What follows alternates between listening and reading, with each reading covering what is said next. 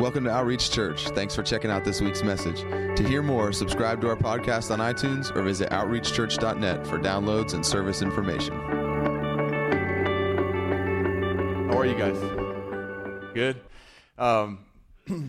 Yeah, that whole thing about cheerful giving, we've said this so many times before, but it really is true. We never read a Bible verse where it shows us something that God loves without understanding that's a revelation of something that He desires for us. So when it says that God loves a cheerful giver, that means there's a place in Him that I can find myself where I'm cheerfully giving. It doesn't mean paint a fake smile on my face and act cheerful. That would be hypocrisy, that would be ridiculous, and that would do nothing for anybody. But if I read that God loves a cheerful giver, then if my heart isn't cheerful when I'm giving, it doesn't matter what I'm giving either, from resources to time, talents, whatever it is. But when I find myself giving, if I really am not cheerful about it, I should get alone with Him and just say, God, your word says you love when I cheerfully give. And if I'm being honest, there was everything but cheer in my heart this morning. And just ask Him, God, show me what I'm missing.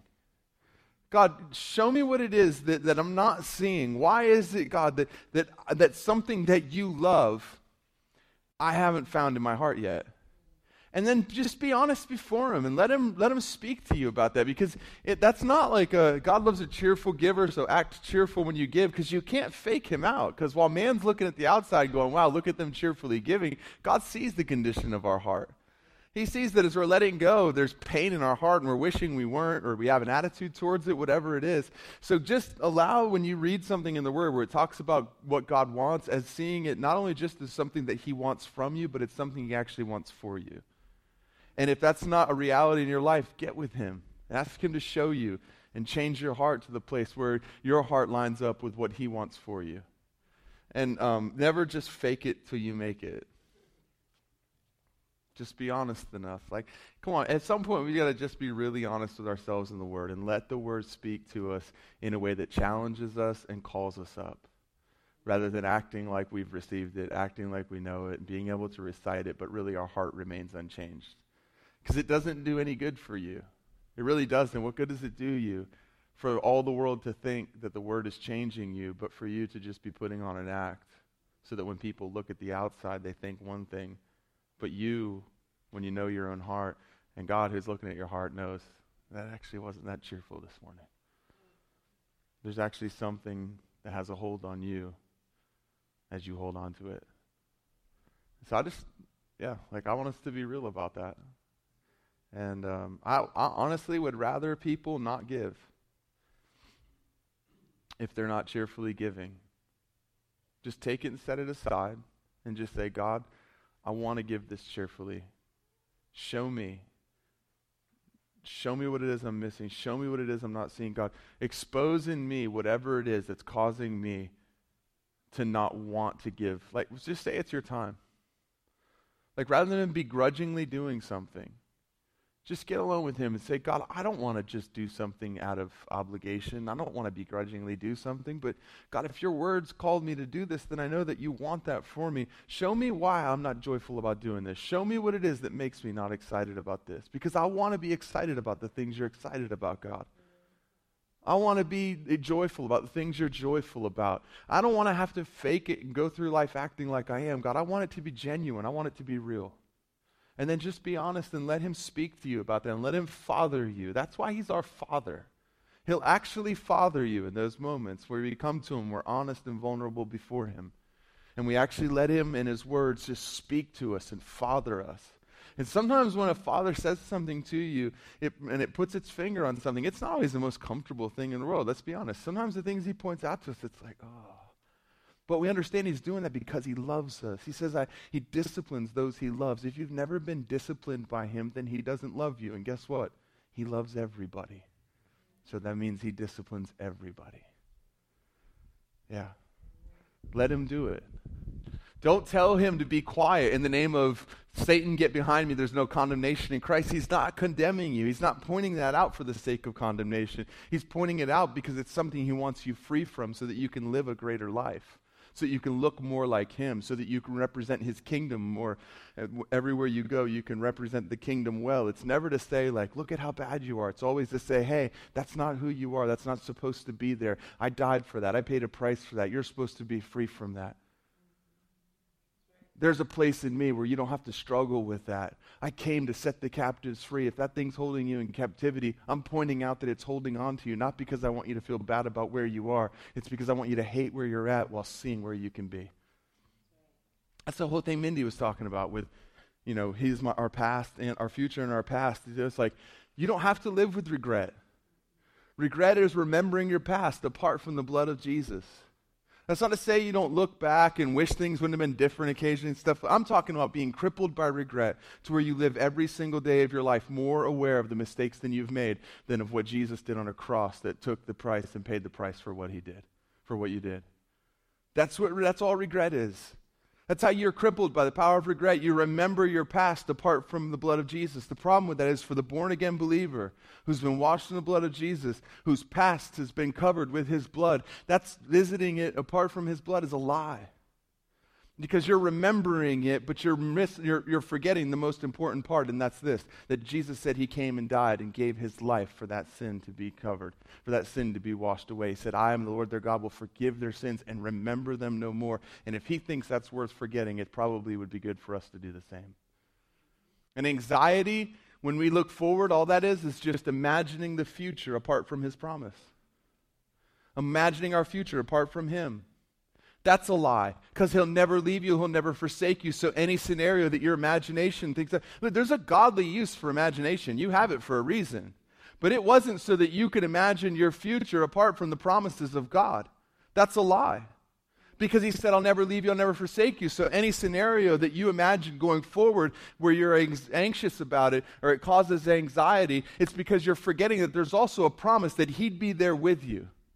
And that he said that he's our shepherd. And though we walk through the valley of the shadow of death, we will fear no evil. Why? Because he is with me.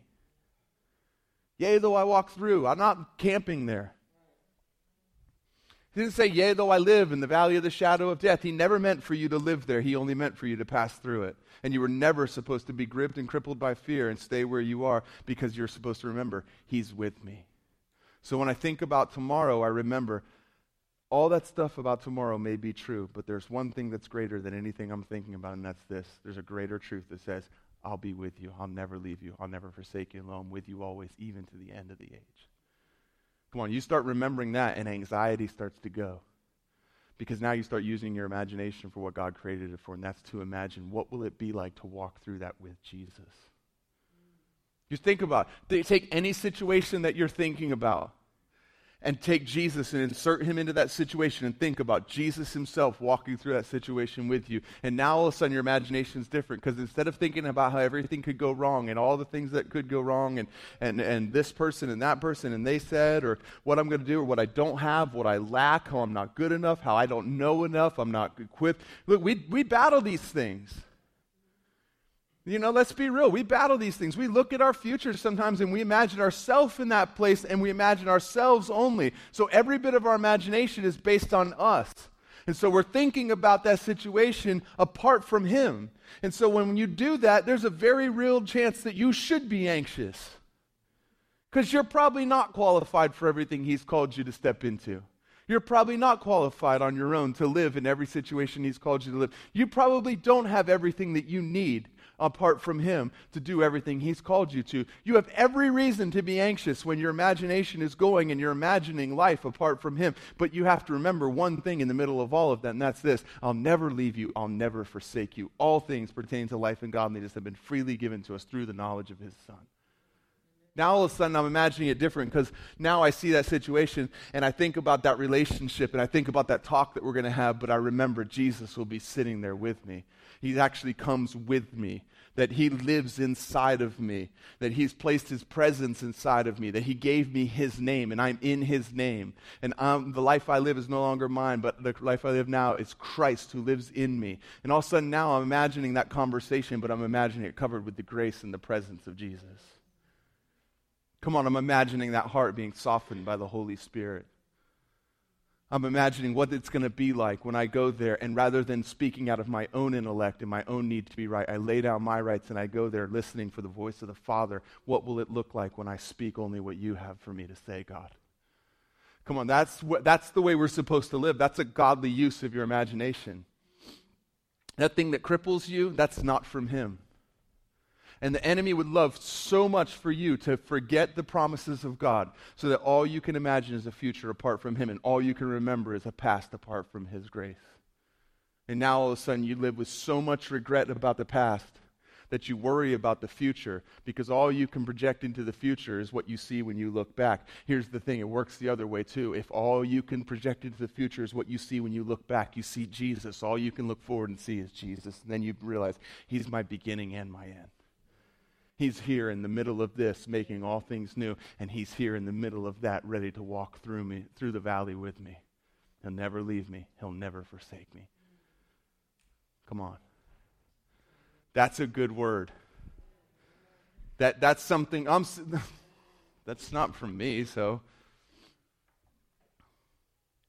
That's something you can actually take every single day and think, I'm going to live today conscious of the knowledge that he's with me. Conscious that I am capable to do everything. In fact, maybe this is one of those things that he said before, and he said, for you were saved for good works, which he prepared beforehand that you should walk in them. When you see something coming up in your life, you can look at that and you can say, Jesus, maybe this is one of those good works that you prepared beforehand that I should walk in. Maybe you saw this day long before I saw it coming. You're not surprised by it, and you have a plan to bring redemption because it's what you do. And I'm walking into this situation not full of anxiety. I have anticipation. Anxiety expects something to go wrong. Anticipation expects heaven to show up. And what I experience in those moments leading up to it is based largely on what I'm focused on, who I'm aware of. Because the thing that I'm aware of is the thing that I'll imagine in the middle of that. Listen, whatever you worship will be the thing that you're most aware of when you think about those moments. Come on, if I set my affection upon him all the time. David said, I've set you before me. He said, your praises are always on my lips. What's he saying? I'm always looking at you. I'm always worshiping you. And in every situation I find myself in, I can say, the Lord's my shepherd. I shall not lack. He leads me. He guides me. His rod and his staff, they comfort me. They terrify the enemy, but I find comfort in them because I understand they're not there to beat me. He was beaten for me. They're there to defend me and protect me because he said that he would be my defender. God, I don't even have to defend myself because you said that you would defend me. I don't have to tell people who I am. You said, let another sing your praises. All I have to do is be obedient, God. All I have to do is trust you. You were the one that said that you prepared good works that I should walk in beforehand, that I should walk in them. That was your idea, not mine. I didn't come to you, God, and say, well, hey, God, I have this idea that maybe my life would look awesome if you would kind of plan out some things for me to do, and then in following your spirit, I could walk into those things and find myself who I need to be when I need to be it. That's not our idea, and we're hoping God gets on board and says yes to it. That was his idea that he said long before you even knew he existed. Think about it. Sometimes we get frustrated, right? We get frustrated sometimes because we thought that something was supposed to happen that didn't, or we have this disappointment, and we're tempted sometimes to take our theology and let disappointment shape it rather than his word shape it. We're tempted sometimes to let experience shape what we believe and make up a theology that accommodates a lack of experience or an experience that we didn't like. And instead of allowing just what his word says. And sometimes we have this thing where it's like, God, I know what you've spoke to me. I know what you've promised me. And yet I'm not there yet. I don't see it. This situation doesn't look the way I imagine this situation should look when I picture you and I picture your word. And we're sometimes tempted to give up on it or to say it's hopeless or any of those things. Listen, there's sometimes that we're not ready to possess things that he has for us. And listen, if the children of Israel is proof of this, he would rather your enemy possess your promise and cultivate that promise than give it to you before you're ready for it. You want proof? I'm going to drive them out of the land, yet I will not drive them out all at once, lest when they leave, the beasts and the thorns possess the land, and you cannot clear them out. What's he saying? I'm going to give you all this land, but I'm only going to give you the part that you can actually steward well at that time. And I'll let the enemy stay there and cultivate your promise. What were they doing the whole time the enemy was there? It looked for Israel like they were keeping something that belonged to them. The whole time God said, listen, just trust me. You see those vineyards that they're planting? You're going to eat the grapes. You see those wells they're drinking? You're going to drink of the water of those wells. You see those houses they're building? You're going to dwell inside those houses. Don't you worry about what is happening. Don't you worry about what it looks like they're getting away with. Don't you worry about what it looks like you don't have in this moment. You just be faithful to what I've given you and steward that well and trust that the whole time that you're not possessing that thing, it's because your enemy is actually preparing it so that when you are ready for it and I give it to you, you can possess it and steward it well. He'd rather your enemy tend to your promise and make it grow than give it to you when you're not prepared for it and see it destroyed. He's so good. You can't make him up. You can't exaggerate him. Try it. Try it. Exaggerate the goodness of God. Even in our worst moments, we can find His goodness. I was thinking, we were singing this morning. I've got to be honest. We were singing that song, Noel, this morning, and I remember how we got that song into our rotation. I was working out one morning with one of my best friends, and I heard it come over his iPod.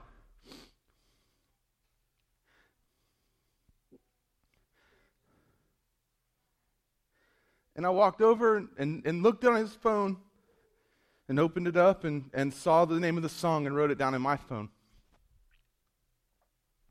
and put it into the rotation of Christmas songs. And as we're singing that song and I'm on my knees, I'm reminded of that and I think about that. But you know what? In the middle of that, I can find His goodness because I can say, God, if it wasn't for Jesus, my hope of ever seeing Him again, my hope of ever being in relationship with Him for eternity wouldn't even exist if it wasn't for you, God. But because of your Son, Jesus, when this brief life is over, we'll be together forever. There'll be no sadness. There'll be no tears. It will never end. And I'm so thankful for the chance that I had for relationship with Him here on earth because that means I'll know Him for eternity. So rather than get angry at you, God, and say, why would you bring a friend like that into my life if you're just going to take him? Instead, I'm looking at His goodness and saying, God, I thank you that for 4 short years, we were able to make a friendship that will last for eternity. And I'm thankful for the opportunity I had to know Him. And I'll know Him for eternity because of the blood of your Son, Jesus. And all of a sudden, I can't even help but look at even one of the worst situations I've walked through and see His hand and see His goodness and know, God, you're worthy to be praised, even though there's parts of this that I don't understand.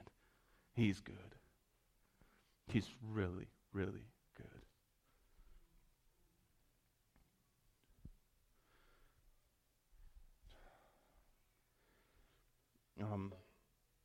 I will not get to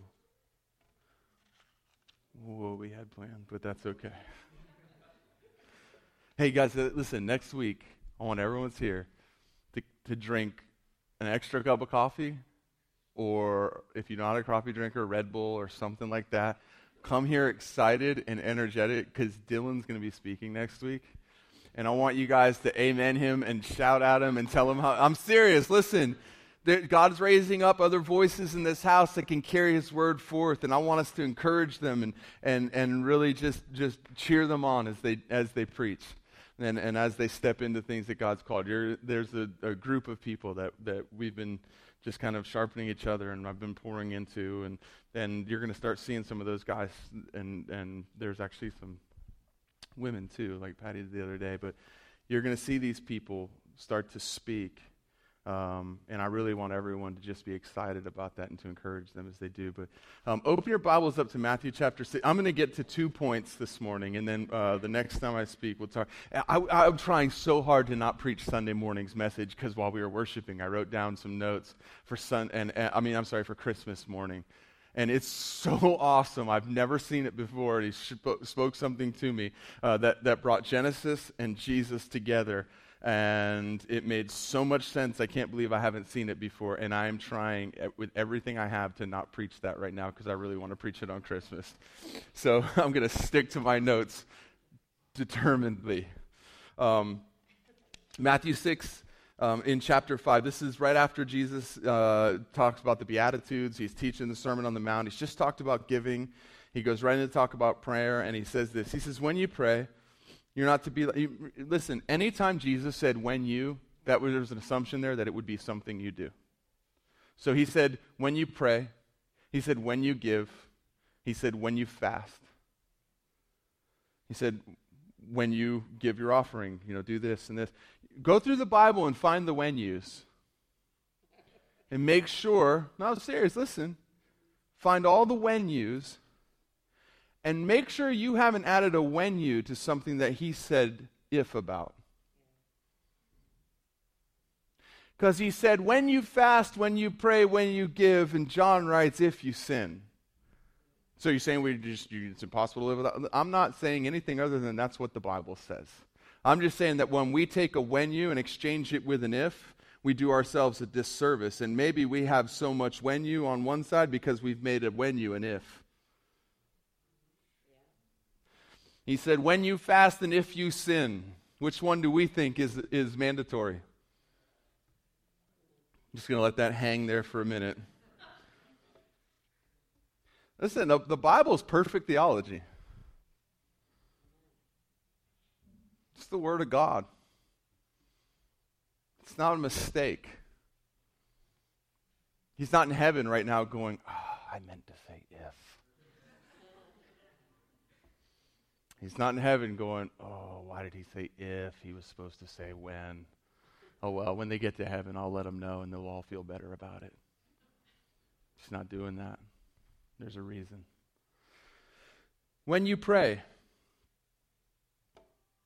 you're not to be like the hypocrites, for they love to stand and pray in the synagogues and on the street corners so that they may be seen by men. Truly I say to you, they have their reward in full.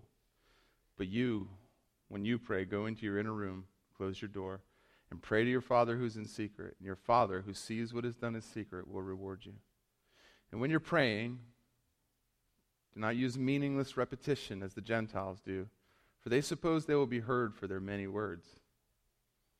So do not be like them, for your Father knows what you need before you ask him. So he's teaching them about prayer because he assumes that prayer is going to be part of the life of someone who's following Jesus. So he starts out not with if you pray, if you feel called to pray, if you're an intercessor, none of those things. Prayer's for everyone. Prayer is vital. It's something that you can't walk and live the life that Jesus called you to walk and live without communication with him. And so he says, when you pray, don't be like the hypocrites. Who are the hypocrites? The hypocrites are people who do and act one way, but actually believe and live a different way. So they're people who try to live like Jesus in public, but not really living like Jesus in private, maybe, which is the recipe for burnout. The recipe for burnout, the reason people burn out is very simple. One thing, trying to live like Jesus in public without living like Jesus in private. Jesus had to get alone with the Father on a continual basis, alone with the Father. I love corporate gathering. I love corporate worship. We had the Christmas party last night. Candace and her team did just an amazing job with it. We had so much fun. It was an absolute blast. The people who didn't come, you guys are losers. No, but really, you missed an awesome time. It was just, and Dylan said to me as we were standing there watching and everyone's playing this game, he said, look at how diverse our church is. I mean, it's just truth. You look and it's like there's no reason that this group of people would ever gather together but Jesus. And I love that. I love that it's not a clique that all looks the same and acts the same and are gathered together because of convenience, that it's people who actually are drawn together and knit together by the Lord. I love that. But I can't remember what I was saying about, Oh, yeah, getting alone. I love the corporate gatherings. I love what God does in those settings. I love when we get together and worship and pray for each other, and all that stuff is awesome. But if that is the majority of your time with Him, the majority of your worship, the majority of your prayer, the majority of ministry, if anything in the Christian walk, if the majority of it happens in a corporate setting, you will not make it. Because you cannot sustain the life He's called you to based on a few hours a week with other people and not getting alone with Him. And eventually what will happen is you'll run out, you'll run dry, and then you'll start doing and performing and acting out of your own strength, out of your own ability. And that will kill you. Because nobody can live the way He's called us to live without getting alone the way He called us to get alone. Nobody. Jesus had to. Think about it. And while the disciples slept, Jesus went on the mountain to pray. And Jesus went to be alone. And Jesus went and walked off. And Jesus, while the disciples got in the boat, left and went around. What do you think He was doing when they got in the boat and He wasn't with them and He was walking? He's talking to the Lord. He's talking to the Father. He's praying. He's seeking Him. He's letting Him love Him and minister to Him. He's receiving from Him. He's talking to Him about the things He's going through in life. That's what we're called to. And so Jesus says, listen, when you pray, don't pray like the hypocrites. They're only doing it, and they love to do it in the streets and the synagogues. Why in the streets and synagogues? Because those are places that other people can see. And it's not so much that He was against people praying in streets and synagogues. Jesus ministered in streets and in synagogues. It's the heart behind it. It's like so many things. You know, we could take the letter or we could take the spirit of what He's saying. The letter is, don't do it there. Well, that's, obviously the priests were told different prayers to pray in the temple. So that's obviously not what He's saying. What He's saying is, don't let that be something you do in a place that you do it so that people look at you and they make their opinion based on a show that you're putting on in the street or in the synagogue. He said they love to do that. And then He says this. He says, I tell you truly, they have their reward. What's He saying? There's a reward that comes when I actually pray. I'm always going to be rewarded when I pray. That's not in question. What is in question is, what is my reward and who's the one that gives it? He's saying, listen, if you do it for the praises of people or for the opinions of people or so that people will look and think, wow, they are so holy. Wow, look at them. Oh my gosh, I can't, that's so amazing. Look, people may think that when you do things God's called you to do. There's nothing wrong with that. We have to be okay with people being exalted. It says, humble yourself in the sight of the Lord and He will exalt you. Everyone's okay with someone humbling themselves, but when people start exalting someone, sometimes we have a problem with it, and we forget the same God that said to humble ourselves said that He would exalt us if we would. But if we're doing it for that, that's where Jesus says, listen, don't do that. Don't ever let it be a show.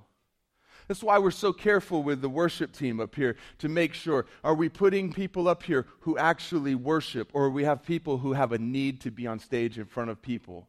Because you can be gifted and talented and have a need for people to see your gifting and your talent and be up there doing everything but worshiping. And everybody looking may think that you're worshiping, but there's one who matters. The one who matters sees the heart while everyone's looking at the outside. You could stand with your hands raised. You can sing at the top of your lungs and not be worshiping. Because the posture of worship starts in your heart. I will say this, if that's going on in your heart, at some point it's probably going to make it out to your body. If God Himself in Zephaniah says He sings and dances over you, if He sings and dances over you, might be a time here and there where you sing and dance over Him.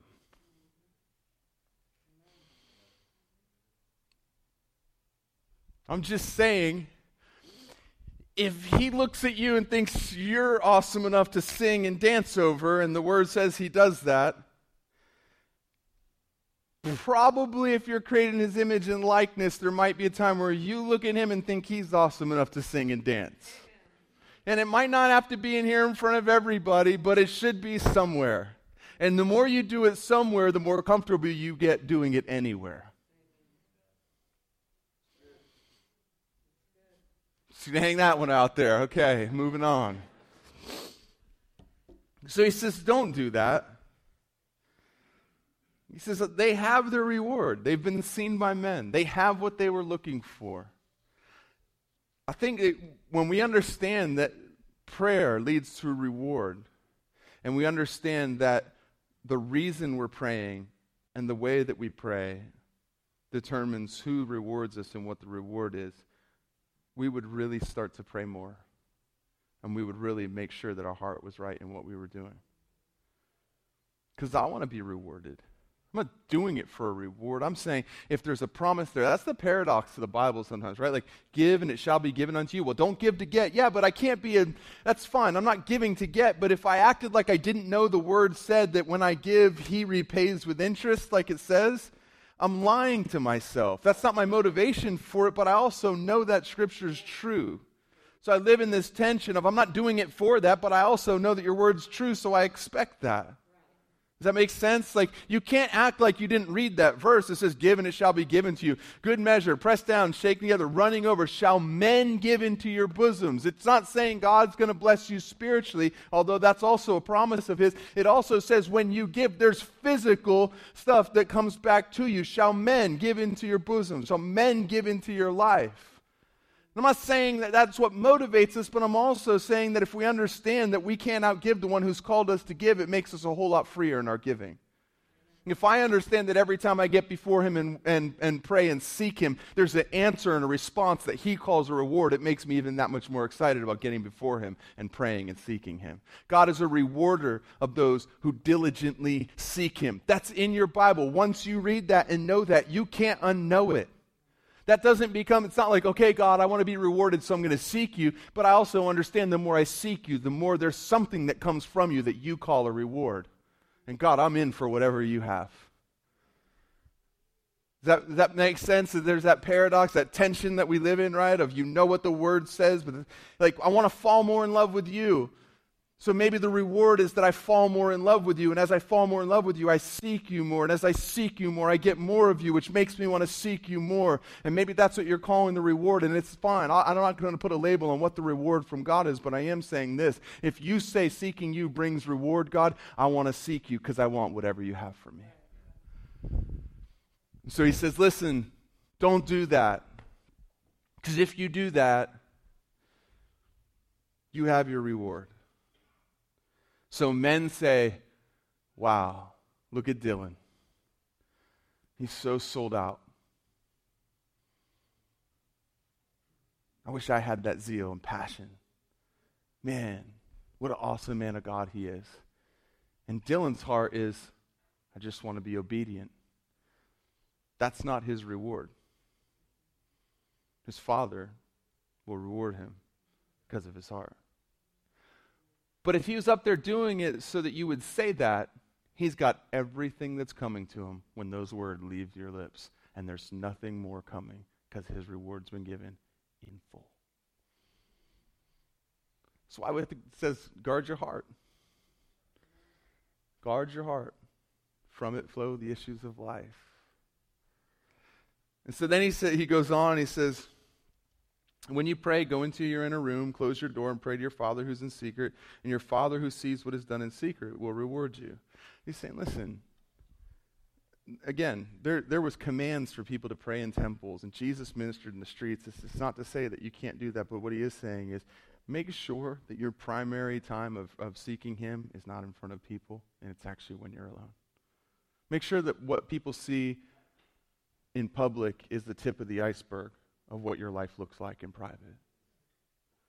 If you ever get that out of balance and everything's public and nothing's private, you start to burn out, you start to dry up, and you start having to work out of your own abilities because you're not being filled by the Lord. And what happens when something's pouring out faster than something's pouring in, it ends up empty, dry. If you find yourself in a dry place, it could be with the best of intentions. You've been pouring out more than you've been getting alone and letting him pour in. Doesn't mean you're evil, doesn't mean you're wicked. It could have been with the best of intentions. It could be with a heart to see people changed by him. And what happens is sometimes the enemy will use our zeal and just pull us a little bit further than God ever intended us to go. That's okay. You know what the easy solution to that is? God, I feel a little bit empty. I got to get alone with you. God, I'm feeling a little bit dry. Would you come and fill me? Because you said you would fill my cup to where it overflows and runs over. That means you promised that you'd give me enough and then there'd be extra for others. I can't give the extra for others without receiving the enough from me first. Thanks, Dylan. Do that next week when Dylan speaks. Then he goes on. He says, and when you're praying, do not use meaningless repetitions as the Gentiles do, for they suppose they'll be heard for their many words. So do not be like them, for your Father knows what you need before you ask. He's saying, listen, it's not the length of your prayer that moves the heart of God. In fact, he says, you know what? God already knows what you need before you even ask him. What is the only thing that moves God's heart? What is the only thing required to please him? And without faith, it's impossible to please God. So that means the reverse has to be true, that with faith, it's actually possible to please him. That means when I get before him, if my confidence is in how good my prayer sounds, the floweriness of my speech, how long I can pray for, I'm not saying don't pray for a long time. My wife can pray for hours and never, ever repeat herself and make it sound like she's trying to talk God into something. She just pours her heart out for hours to him. That's awesome. I'm not talking about that. What Jesus is saying is repeating the same thing over and over and over and over and over again, thinking if I say it 25 times, there will be more weight in it than if I say it once. And Jesus is saying, listen, when you do that, you're putting your faith in how many times you say something versus the one that you're actually saying it to. Don't do that. And don't do it over and over again hoping to be heard by people. Same context here, doing it out in public in front of everybody. Also, don't just pray long, flowery prayers hoping people will hear them and be impressed by them. I do want to just say something here. This verse has been taken out of context and abused. And I want to talk about something that it doesn't mean. There was a time in the early kind of the middle chapter, I guess, of this church where it was in between one and the other. And they were actually talking with another church about becoming part of that church. And so that church's worship pastor came and observed worship and wrote up some notes and gave them to the worship team, which I was part of at that time. And one of the notes on there said, avoid meaningless repetition in worship. Jesus warned about this. And I read that, and I remember thinking, how do you call worship meaningless ever? And I remember talking about this with some of the worship team, and we were like, no, that's not right. Because there's creatures in heaven who, from eternity past and for eternity future, have sang one song. And it has one line. It doesn't have a chorus. It doesn't have any verses. It doesn't have an intro. It doesn't have an outro. It's one verse. And it says they constantly sing this song. And that's all they've ever done, and it's all they'll ever do, and it's this. Holy, holy, holy is the Lord God Almighty, who was and is to come. And they never stop singing that song, and God never looks at them and says, would you guys quit repeating yourselves? I heard it the 745th millionth time. Why? Because it's worship, and they're pouring out their heart, and they're looking at the one they're worshiping, and it's a response of their heart, and every single time it's as fresh as the last time that they said it, and it's never been repeated because worship is always real. True worship is actually authentic, and it's coming from my heart. And every single time they say it, it's like the first time they've said it to God, because they're seeing something that's worthy of being praised. If you ever get to a point where you're repeating yourself meaninglessly, you've lost sight of the one that you're actually singing to, and it's not worship. You're singing a nice song. And I've seen that verse abused. And I just want to let you guys know, you may see times up here where there have been times where I have sat on my couch and I've tried to say something other than thank you, and all that will come out is thank you. And I'm crying, and I've got, it's the ugly cry, not the you kind of do the attractive cry when you're around a lot of people. It's like, and you keep it composed. It was not that kind of crying. It's the ugly, like if someone took a picture of me right now, it would scare you. Crying, where you're just a mess before the Lord, and what's going on is I'm thinking about and I'm remembering the things that He's done for me and who He's called me and what He's promised me. And even one of those promises, every time I think about it, a new wave of thank you comes out of me, and I try to say something different. All that comes out is thank you, and I'm just weeping before Him. And I promise you, He has never once looked down and said, "Avoid meaningless repetition, Roy." Why? Because every time I said thank you, it was like I said it for the first time, because it was coming from my heart, and it was worship and adoration, and it was being laid at His feet. Don't ever feel bad about repeating yourself when you're worshiping the Lord.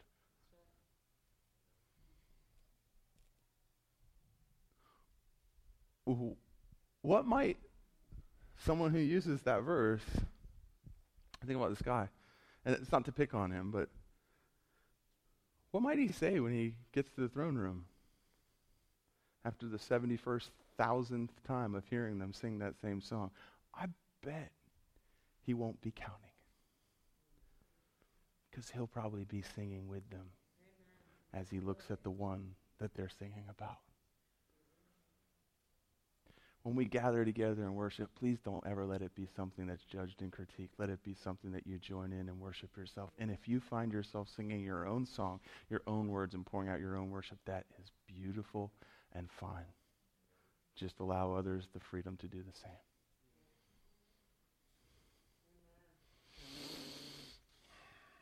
You guys quiet, man. I swear, it's quiet in here this morning. That snow and that what's going on? Come on.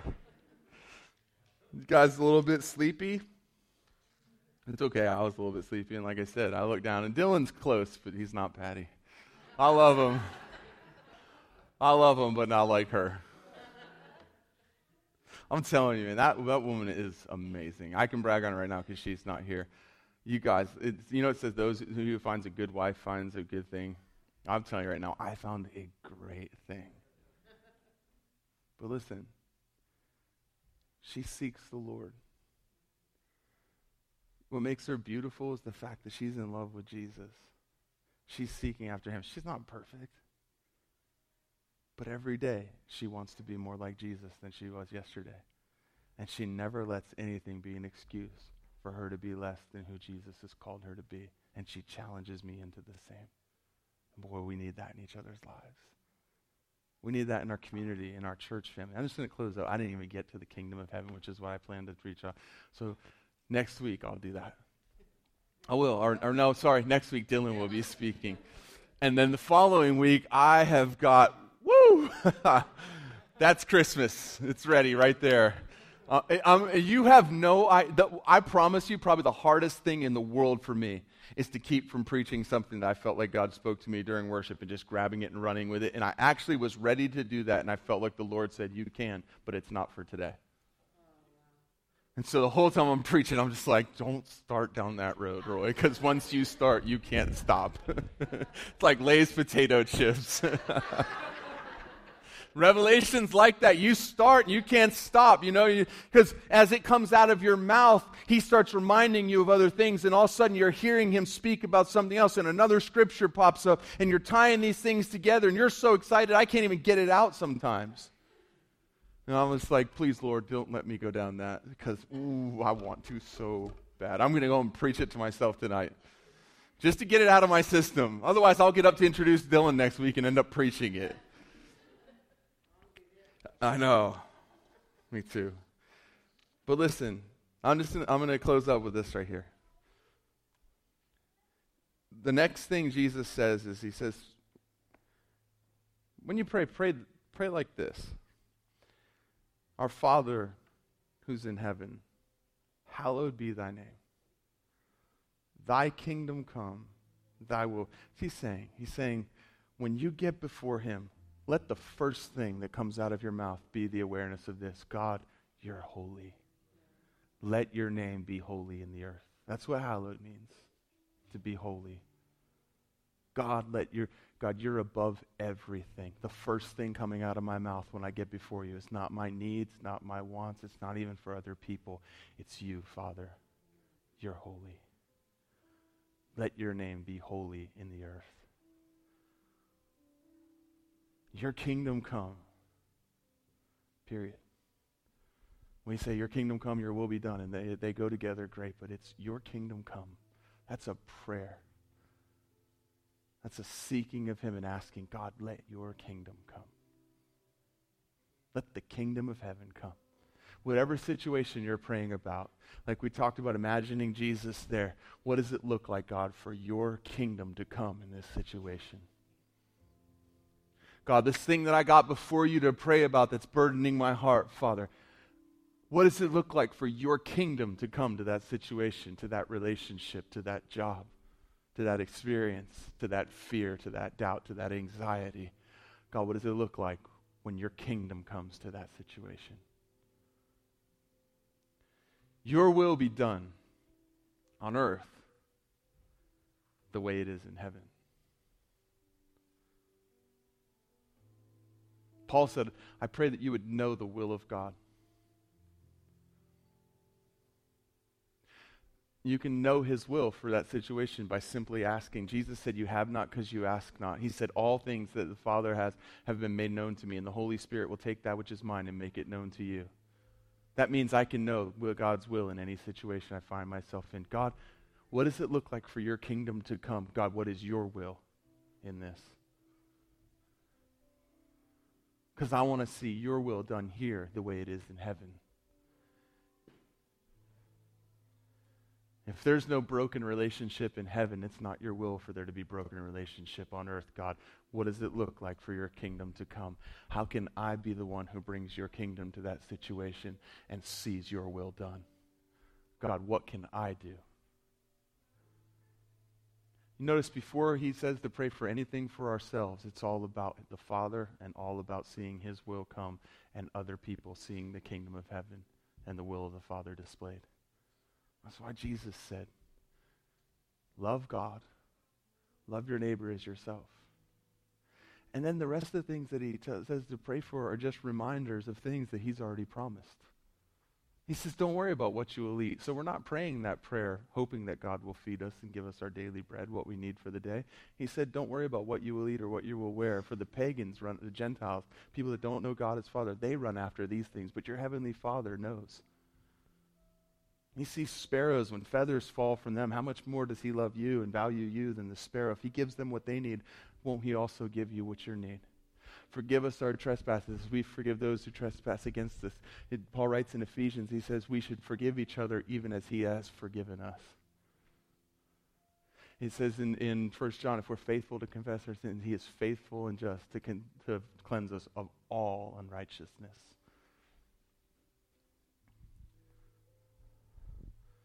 Lead us not into temptation. It says that God cannot be tempted, nor does he tempt with evil. Yours is the kingdom, and then we end up right where we started. It's all back to you, God. You notice that? It starts with him. It's about his kingdom. It's about his will being done. There's a little bit about us, and then it's right back to him. Why? Because he's the beginning and the end. Because it starts with him and it ends with him. And if we start with him and end with him, everything else in between gets taken care of. The first thing he says to us, though, is this. That's the last thing I'm going to say. I really am going to close up. He could have said, say, our supreme creator. He could have said, say, Jehovah Jireh, the God who provides. He could have said, say, our eternal and holy judge. He could have said any of those things. He said, when you pray, when you get alone, remember he said, get alone, go in your room, close the door, be alone with him. And when you're alone with him, what do you call him? Our Father. Why? Because when I posture myself before him and call him my Father, I'm acknowledging that I'm his child. And then everything else that I do from that point on is done from a place of a child knowing who his father is. Not as an orphan, hoping his dad will. wishing he had a dad who could. No, as a son or a daughter, knowing who our Father is and believing that he is capable, willing, and able to do everything he promised. Now it's just a matter of me seeking, God, what is it that's your will? What does it look like for your kingdom to come?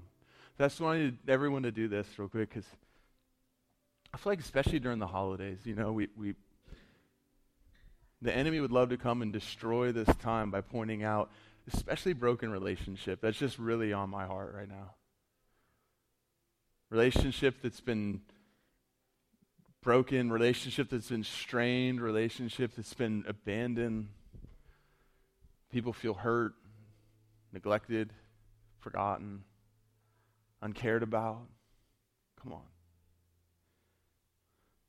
I feel like the holidays, you turn on the Hallmark movies and there's the whole family sitting around the table, and you just look at that and all you can see is what you don't have. And all the devil does is make accusation against you and let you know if you would have, then maybe, and all this stuff. And listen to me. Even if he's right, he's wrong.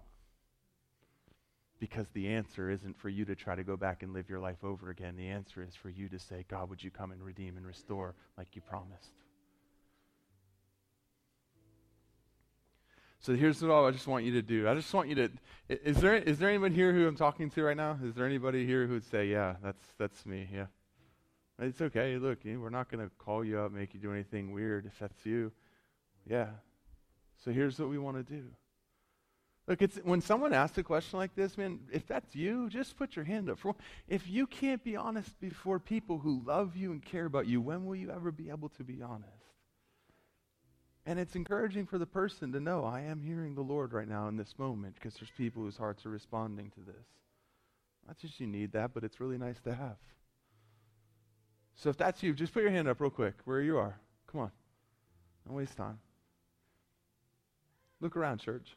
Find somebody with their hand up. We're just going to pray for them right now. And this is what we're going to do.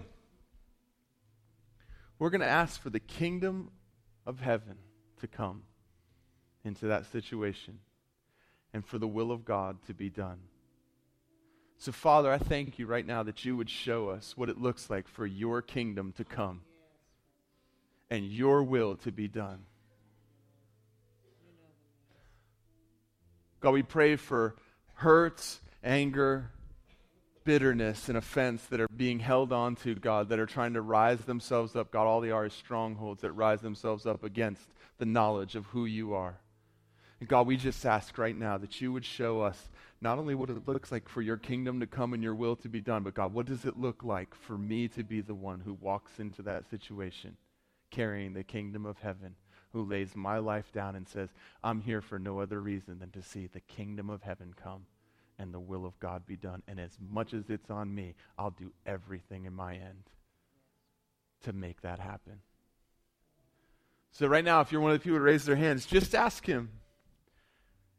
He's not distant and uninterested and uncaring. And just ask him, say, God, what does it look like? What do I need to do? God, what does it look like for me? For your kingdom to come into this situation. For me to lay my life down to love. God, what does it look like for your will to be done? And what can I do to see that happen here on earth the way you see it happen every single day in heaven?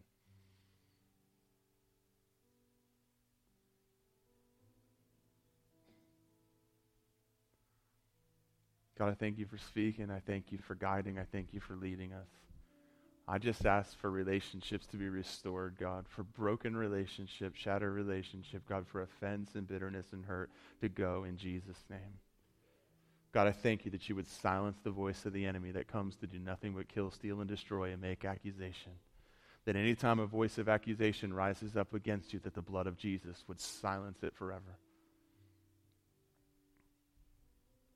God, would you show us what it looks like for the kingdom of heaven to come? And help us to be people who carry that kingdom everywhere we go. In Jesus' name, amen.